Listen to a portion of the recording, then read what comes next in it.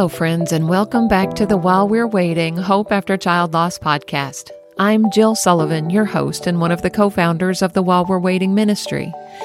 This is a podcast of stories of devastating loss and grief and heartbreak and struggle, and stories of hope and healing and faith, and yes, even joy. Underlying every conversation is the hope we have in Jesus Christ, which makes it possible to not just survive the loss of a child, but to live well while we're waiting to see them again in heaven one day. You can learn more about our ministry and the free bereaved parent retreats we host by visiting our website at www.whilewe'rewaiting.org. Welcome to episode number 178. As I'm recording this episode, it's the day before Thanksgiving and the unofficial kickoff to the full-blown Christmas season of hustle and bustle. But before we get into all that, I wanted to take a moment just to slow down, take a deep breath, and acknowledge the sorrow that underlies this time of year for a bereaved parent. My friend Karen Harmoning is a bereaved mom and a gifted writer, and I want to share with you a post she recently published on her blog. She beautifully expresses how I feel still on this 15th Thanksgiving Eve since my daughter Hannah went to heaven. Karen very transparently describes the sorrow we all experience and includes scripture throughout that points us back to hope. I believe you'll find her words both affirming and encouraging. Her blog is titled, Her Present Absence.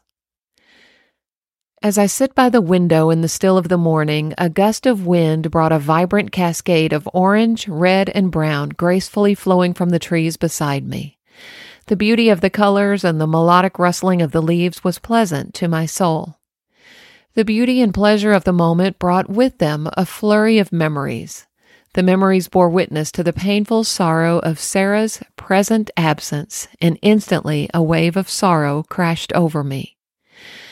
As the unsolicited reel of memories continued to play in my mind's eye, I was reminded of the empty yet often spoken exhortation to look forward, not back. Empty advice that fails to understand the source of sorrow. The sweet memories of the past are not the source of our sorrow. The gaping hole of our loved one's absence in each present moment is the source of our sorrow. It's not looking back that staggers me. It is seeing her absence in this present moment that staggers me. Her present absence triggers the present sorrow. Her felt absence in this moment hurts in this moment. 6 years later, her absence remains present, and the sorrow of her absence with it. There is no wrong or shame in acknowledging that reality. To the contrary, that reality is used for great good by our omnipotent Redeemer who promises to use everything for our good, even the worst of things. And we know that God causes all things to work together for good to those who love God, to those who are called according to His purpose. Romans 8:28.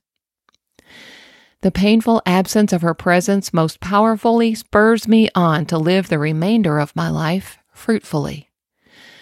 For to me, to live is Christ and to die is gain. But if I am to live on in the flesh, this will mean fruitful labor for me. Philippians 1:21-22. Her absence is a constant reminder that this life is but a vapor.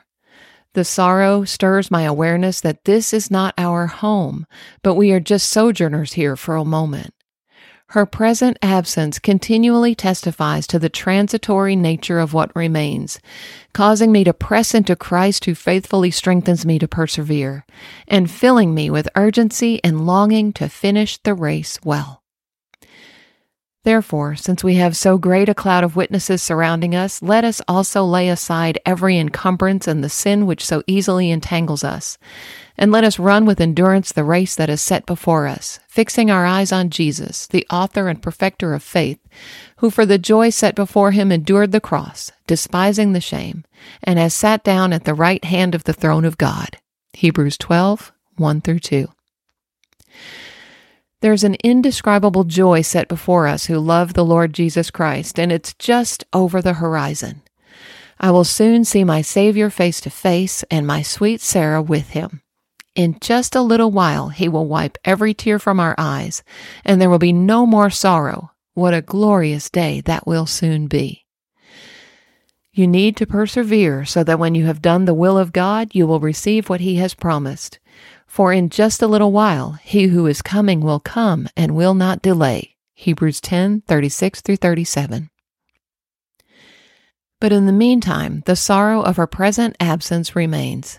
There is no sin in the sorrow we feel in our loved one's present absence, and there is no wrongdoing or shame in acknowledging its reality. It's simply a testimony of our enduring love for them and our certainty that we will soon see them again. But we do not want you to be uninformed, brethren, about those who are asleep, so that you will not grieve as do the rest who have no hope. For if we believe that Jesus died and rose again, even so God will bring with Him those who have fallen asleep in Jesus. 1 Thessalonians 4:13-14. So, let's purposefully pick up our seed for sowing and persevere in living fruitfully, even as our faces remain streaked with the tears of their present absence. There's a glorious day just over the horizon before us. May we each continue laboring so fruitfully that a harvest of righteousness follows us there. Those who sow in tears shall reap with joyful shouting. He who goes to and fro weeping, carrying his bag of seed, shall indeed come again with a shout of joy, bringing his sheaves with him. Psalm 126, 5 and 6. Come, Lord Jesus.